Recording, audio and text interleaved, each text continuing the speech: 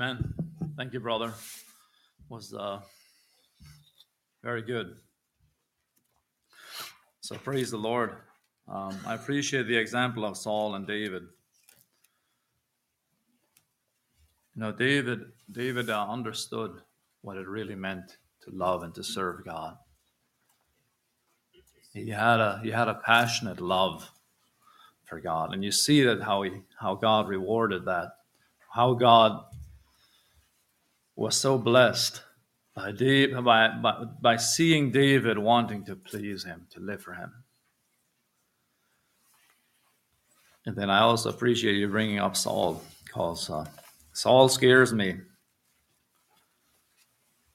Because Saul was chosen. He was chosen by God.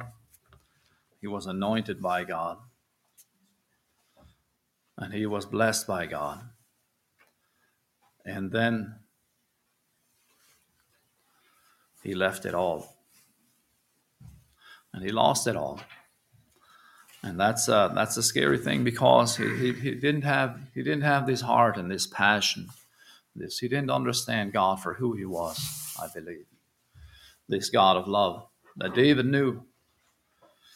Because David recognized what God had done for him, how God had taken him, and that he needed God, that God was his only provider, his only sustenance, his only sustainer. So amen. May we find us in that place.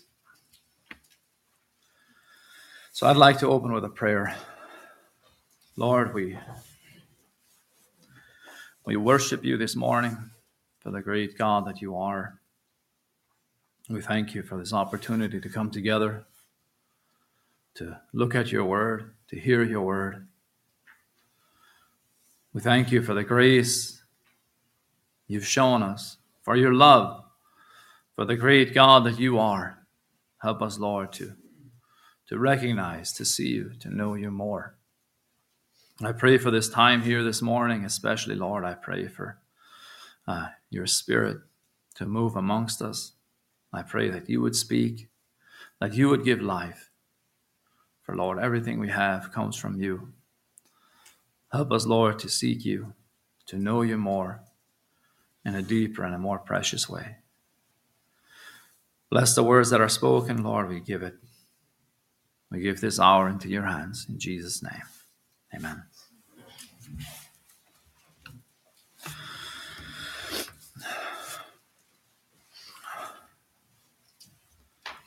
So, amen. My message today I'm going to call, What Kind of Love Is This? And it reflects to the opening, and I really appreciate that. What kind of love is this?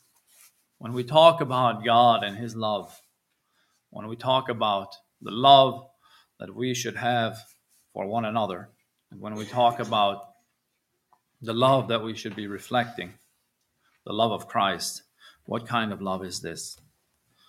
So I'm continuing with the study of 1 John. I'm at chapter 4.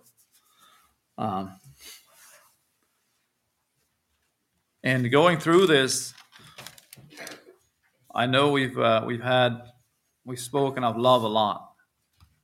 It is the main theme. The epistle of John, it comes back to that again and again.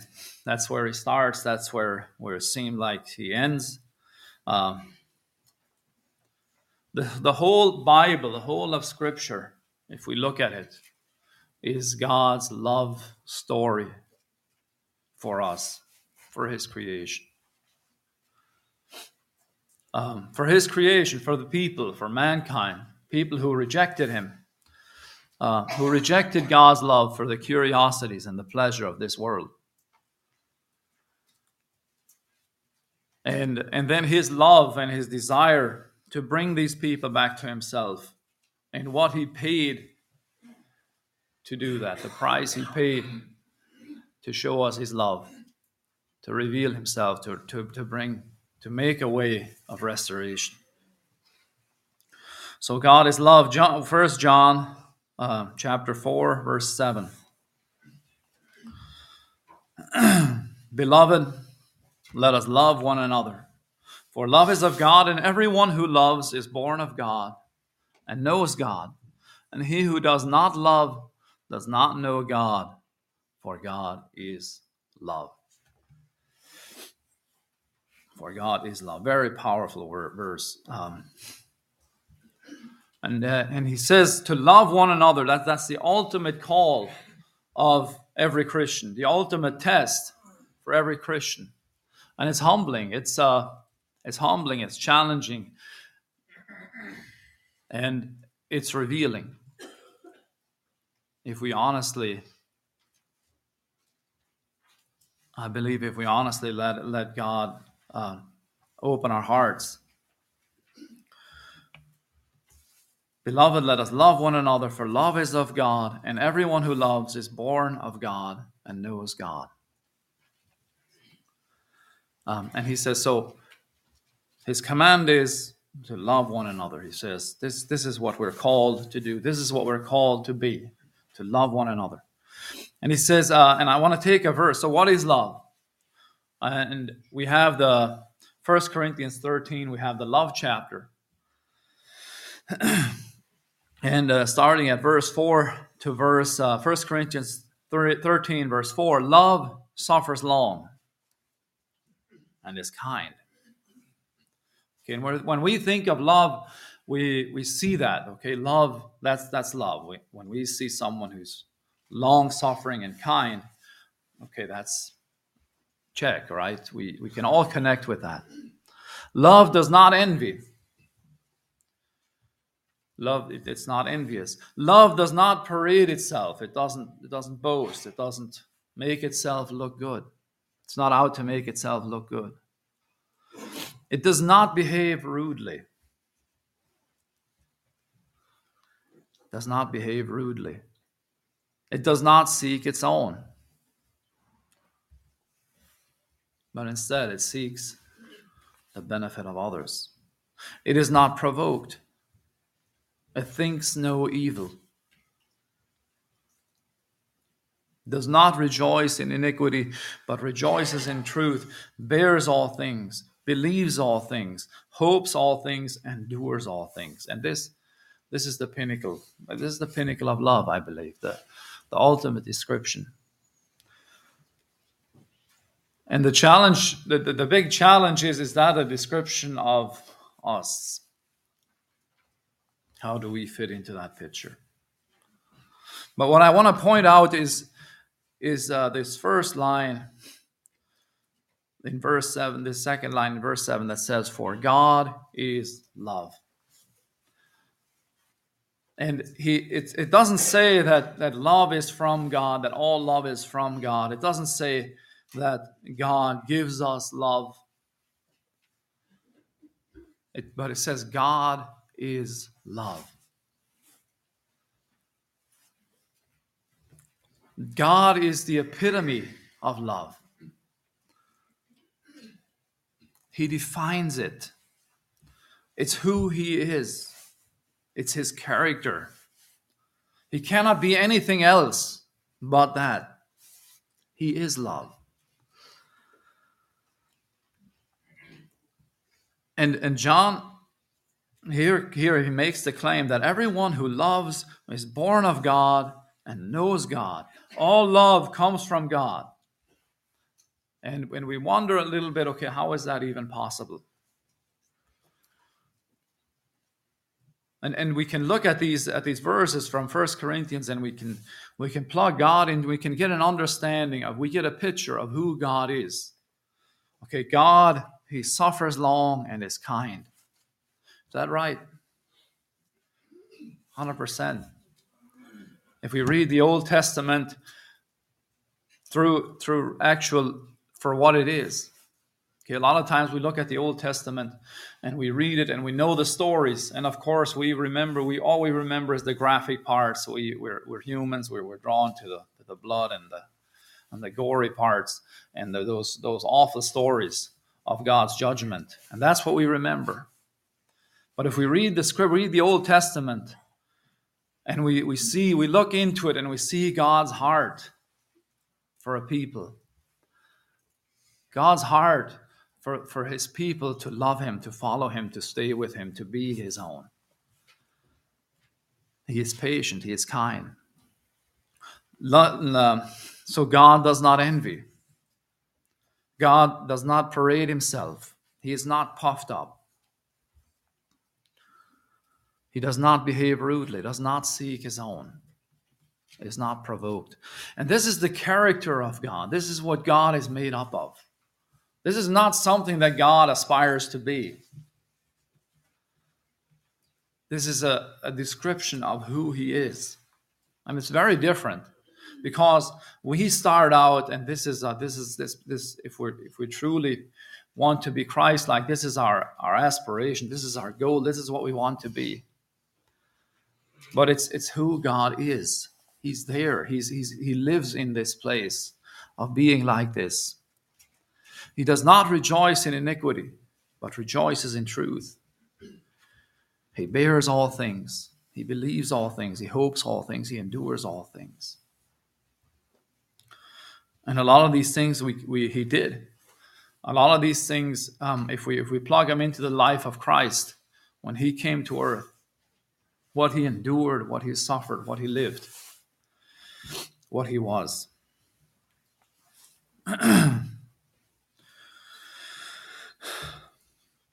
So,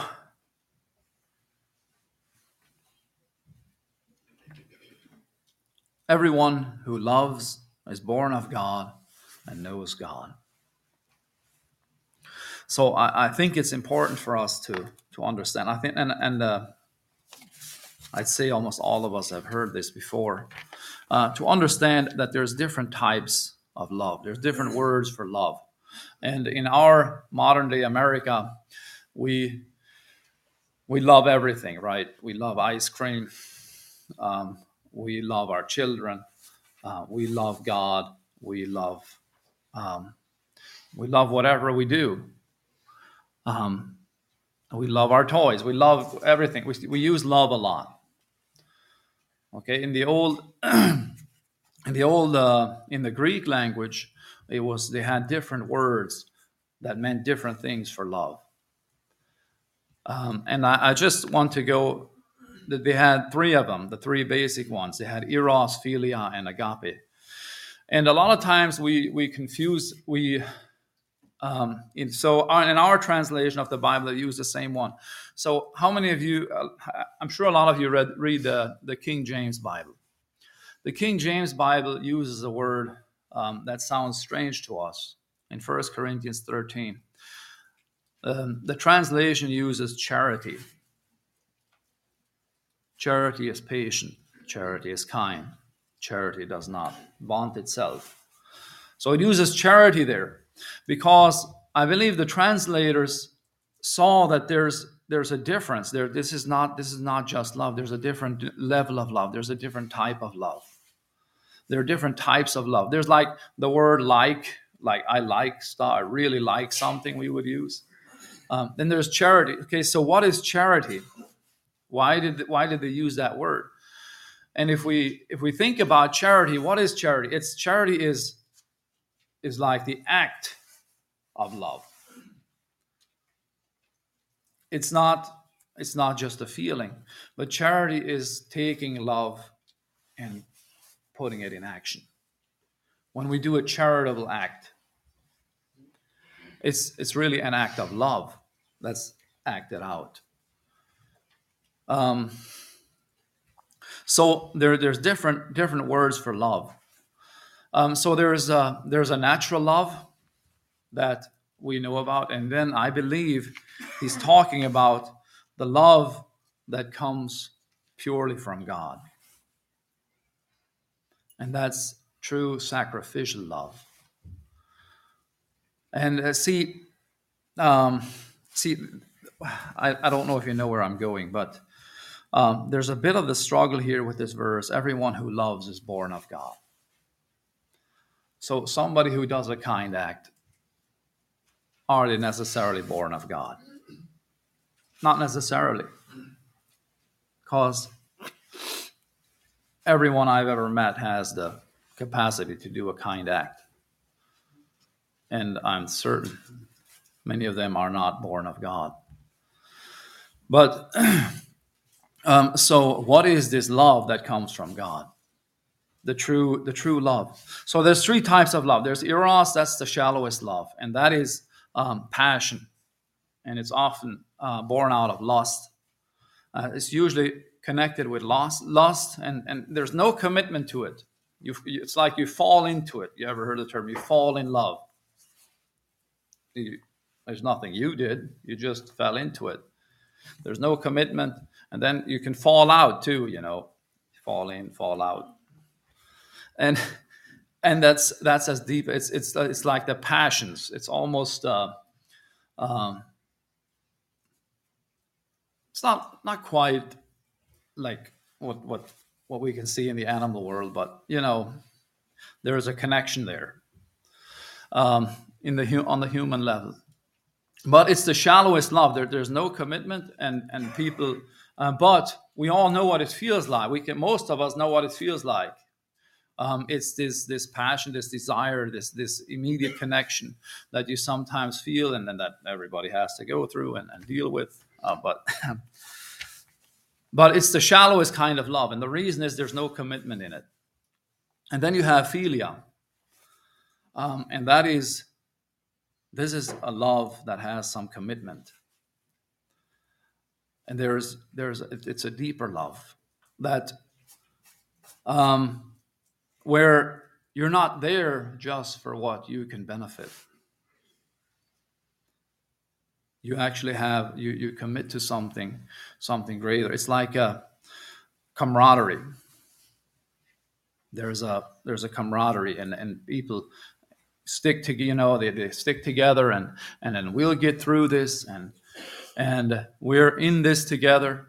We're a team, and this is good. There's a higher level. There's commitment there. There's it's a higher level of love, and it's important for us.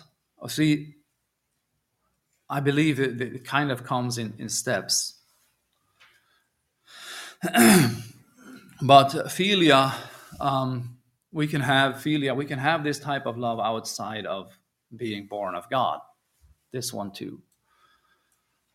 And it's common. It's people almost everyone most people recognize the value of this level of love. Teams that function on this level of love. But then the highest level of love, the higher level of love, is agape, and that's the word. And I checked in the Strong's Concordance. And that's the word that's used in this letter. The word that John used, the agape love. He uses that word every time. That it's a higher level of love. It's a powerful, it's a more deeper level. It's a supernatural love that comes from God. A love that's how can we even understand it unless God reveals it to us?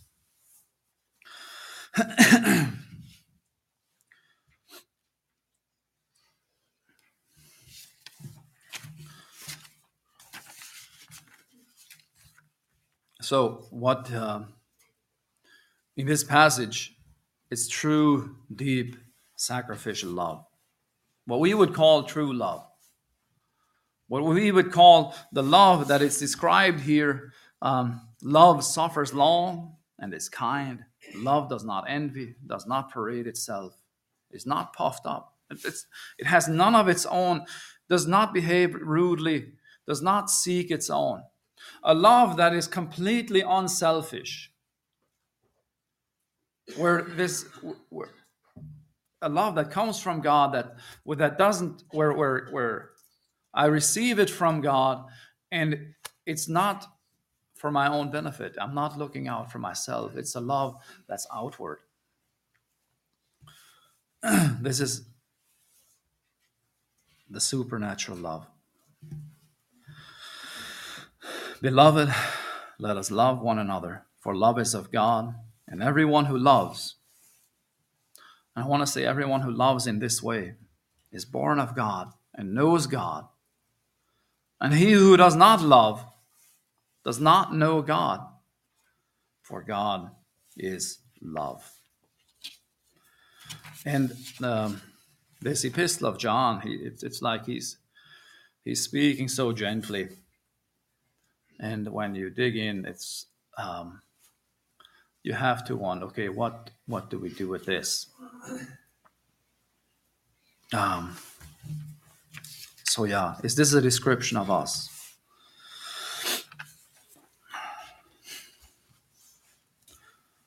Everyone who loves is born of God and knows God. Here John makes a strong statement. We by nature, we're selfish. We're born selfish. We're looking out for our own interests, our own desires, our own well-being. But if God's love is working in us, we start looking out for the well-being, the interests of others.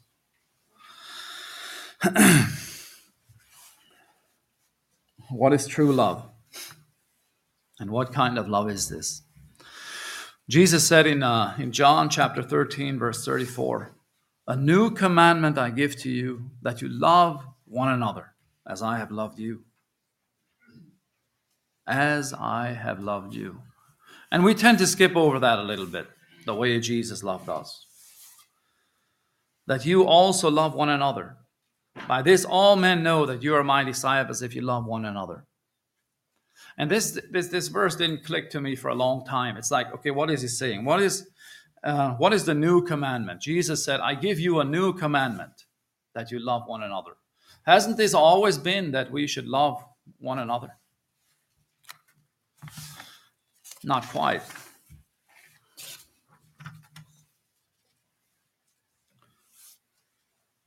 In the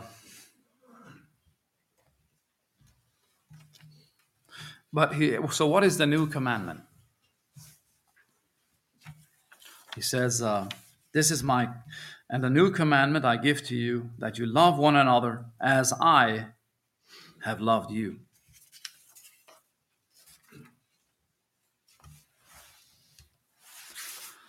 Up to this time,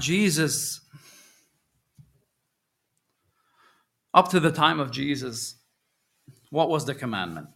Jesus told the story of the Good Samaritan. You know, a man was traveling from Jerusalem to Jericho.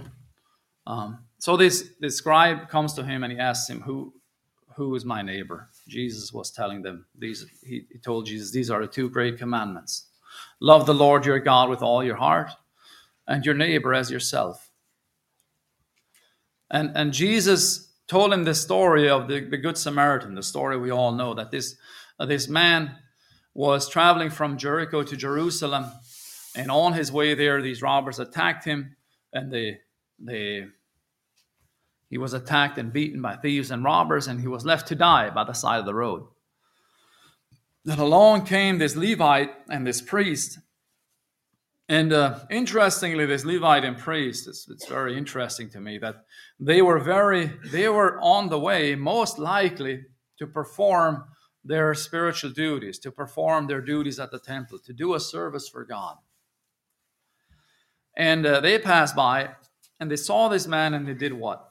They looked at him, and what didn't they have? They didn't have compassion. Thank you. But then the Samaritan came by, and he saw this man, and he had compassion on him, and he took him, and he cared for him, and he took him to the inn, and he even paid them to continue to take care of him. So he went completely out of his way. So is this love? Does it take a pure, perfect love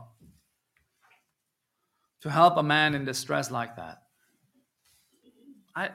I'm kind of like, not really. It would just take compassion, right? I mean, just a tender heart, just someone who puts his interest, his time, less valuable than this man's life. And I don't think I know, my point is, I don't think I know anyone who wouldn't help someone like this.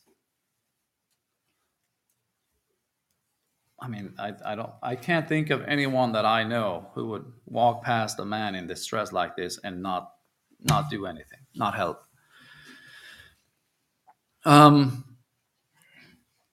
So what's the difference? Jesus wasn't teaching about love. He was answering the question, who is my neighbor? Who is your neighbor? Who do you reach out to? Sometimes animals seem to show compassion on each other, even in the animal realm, much less humans. This is not really a picture of deep love. In the Old Testament, that's what was required of you. To love your neighbor as yourself. To treat your neighbor like you would want to be treated. But Jesus here, he speaks about a new commandment. And he gave the new commandment and said, love one another as I have loved you. And that's the love that we are talking about. That's how Jesus asks us to love one another, the way he loved us. When we were undeserving, when we were the offenders, he loved. When we were lost, a father's love. A father's love. The true shepherd's love. A love that loves even when the recipient rejects it. A love that goes out after the lost lamb and looks for it. A love that is waiting at the gate and watching the road for the day his son will choose to return. His son that rejected him. That's God's love.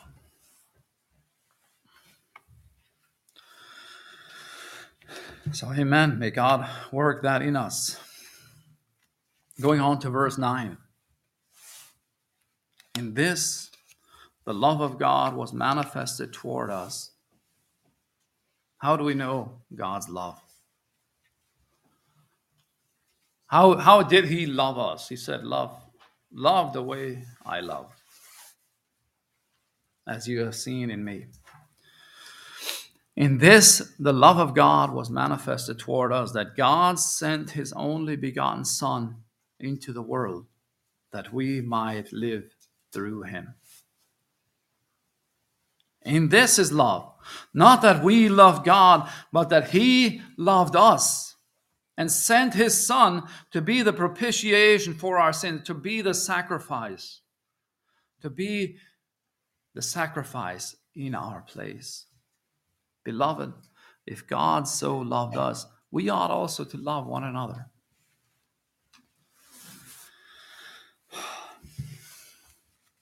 God's love is the true love. And the most beautiful picture of God's love is that he sent his Son, Jesus Christ, to live the same life we live, to endure the things we have to endure, and to be crucified in our place for our sins. And we read that quickly, and we read a verse like that. But the love that shows from a God who is perfect, a God who's all-powerful, a God who needs nothing. A God who by all our, if we look at it, we're like, God, why would you bother with this world? Why would you mess with it? And he sent his Son to suffer and endure and die in our place. Hebrews 12, verse 2, looking to Jesus, the author and the finisher of our faith, who for the joy that was set before him, he endured the cross, despising the shame. He sat down on the right hand of the throne of God. So there's a joy that God, through Jesus, is going to receive. There's something that Jesus is looking forward to. And I believe that's the redemption of these lost men, the lost men and women on earth. That's what Jesus saw. That's what he was looking forward to. And looking into the future and seeing that redemption drove him to make that sacrifice.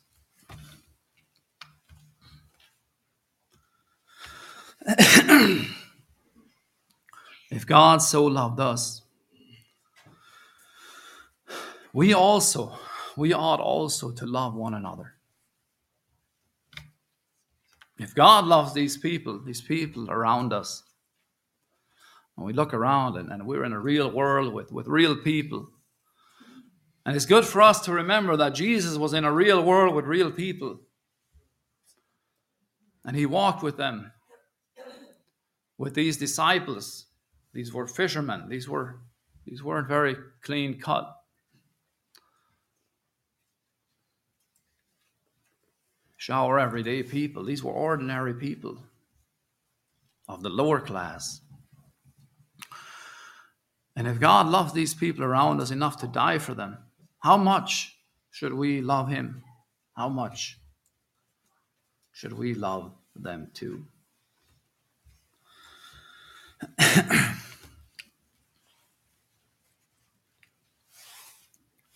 So may God help us in that.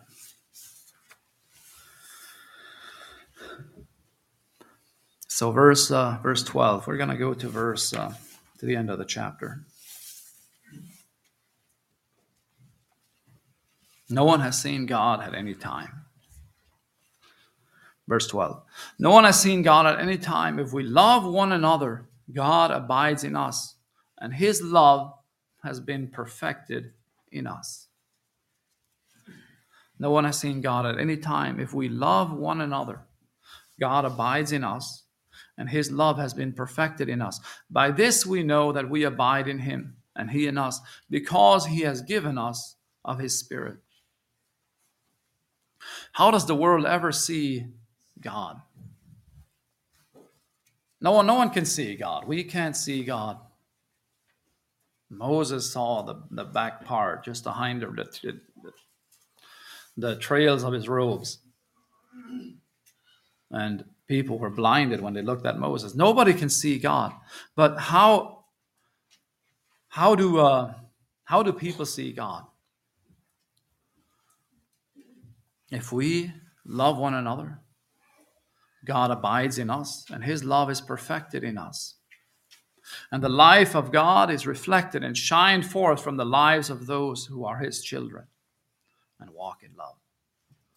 So we become these pictures that if we walk in love, if he does his work in us, that people can look at and see this is what God is like. This is what God wants. This is how Christ walked. That's why we strive to live Christ-like lives. Because we might be the only picture people ever see. The only witness people ever see of Christ might be us. The life of God reflected and shining forth from the lives of those who are his children and walk in love. We know we abide in him and he in us because he has given us his Spirit. He has given us his Spirit. He has given us his life inside us. The Holy Spirit to guide and direct us every day. He's our comfort. He's our guide. He does the work inside us. He brings the conviction. He draws us closer to him. And we respond. And we're forgiven and cleansed. Accepting the Son as the Savior. Verse 14. And we have seen and testify that the Father has sent the Son as Savior of the world. Whoever confesses that Jesus is the Son of God, God abides in him, and he in God. And he says, whoever confesses that Jesus is the Son of God, God abides in him, and he in God. So we've seen and we testify that God sent his Son. The Apostle John stands here. He's saying this as an eyewitness. John was there. He walked with Jesus. He lived with him for 3 years. And God sent his Son into the world. And he who confesses that Jesus is the Son of God, God abides in him and he in God. There's a work that happens, that gets done there. Verse 16. And we have known and believed the love that God has for us. God is love. And he who abides in love abides in God, and God in him. Love has been perfected among us in this, that we may have boldness in the day of judgment, because as he is, so are we in this world. As he is, so are we in this world. There is no fear in love, but perfect love casts out fear, because fear involves torment. But he who fears has not been made perfect in love. We love him because he first loved us. We love him because he first loved us.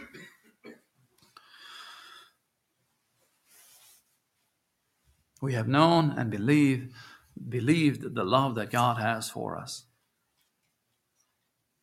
God is love, and he who abides in love abides in God, and God in him.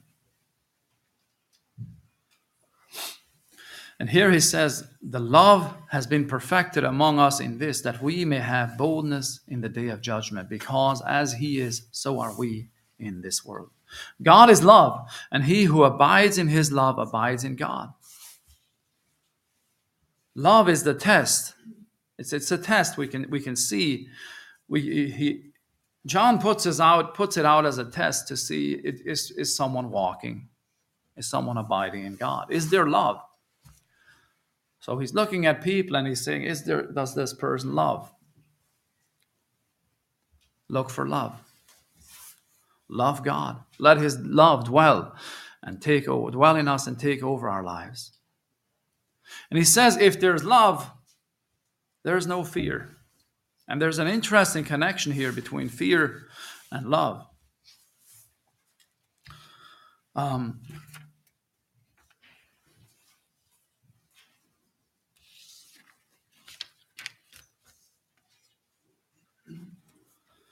Think of a child in its mother's or its father's arms.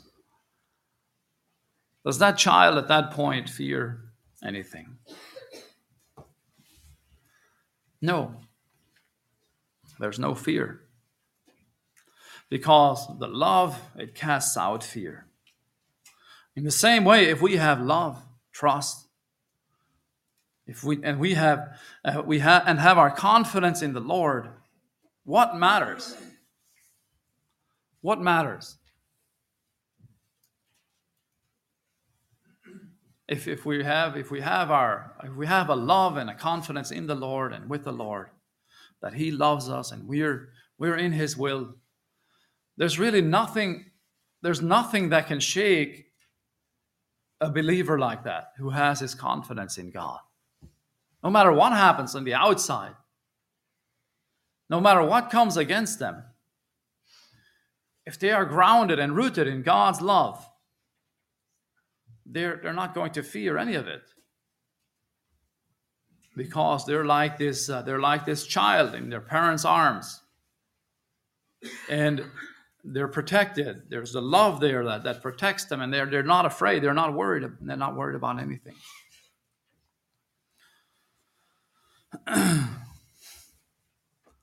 What would have to happen to shake us?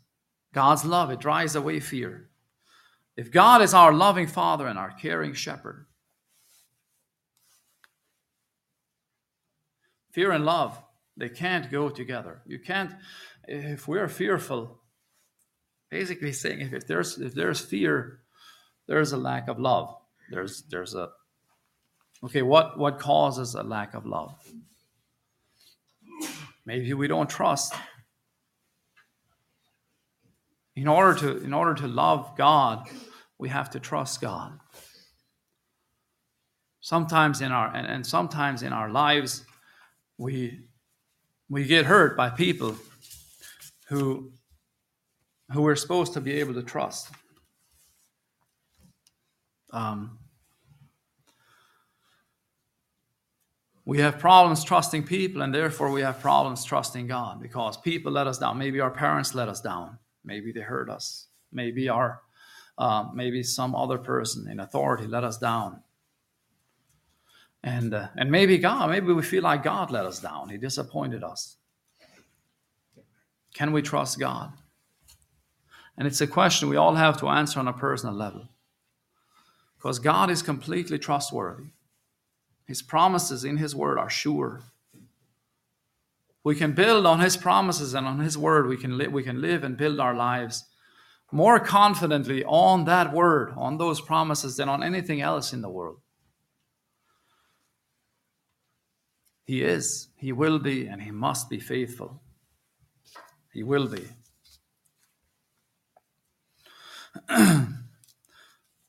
But it's interesting that he counters fear with love. He said if we're fearful, we should pursue love. Pursue our love to God.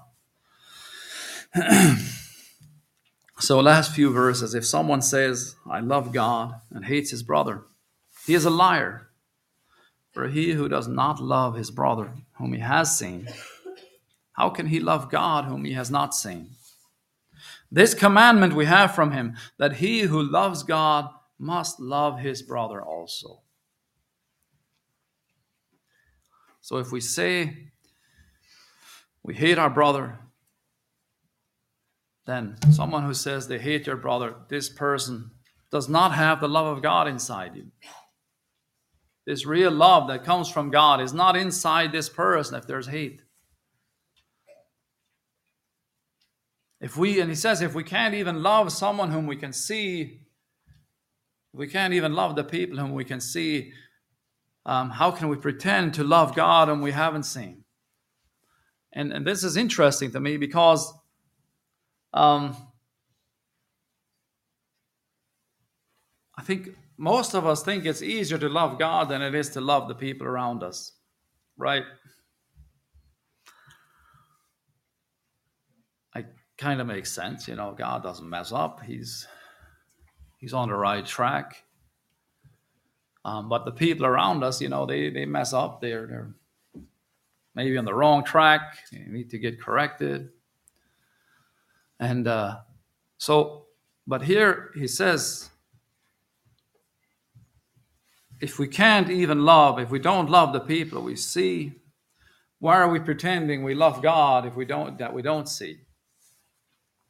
Maybe we'll just chew around on that one for a while.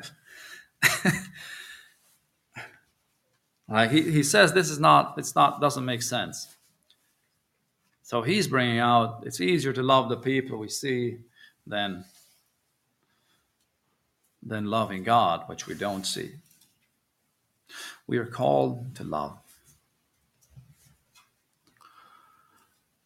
And if there's no love for our brothers, our sisters, no love for our neighbors, for the people that we cross paths with, then the love of God may not even be dwelling in us.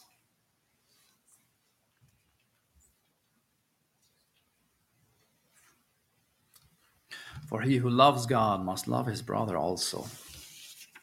So love God. I know this is a bit of a heavy and challenging message. It's like one that, like I said, it's humbling. It's humbling to honestly look at our hearts, look at our lives, and reflect on how much we love, what we love, and who we love. And it's like it's the pinnacle of Christianity.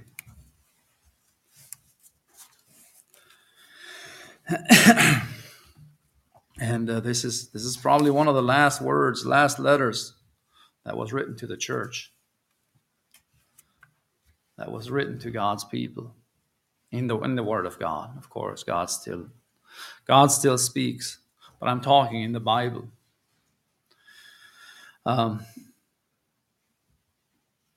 So bless you, and may God work his love in us. Pursue, help us to love God, which results in love flowing towards the people around us. So bless you. Amen.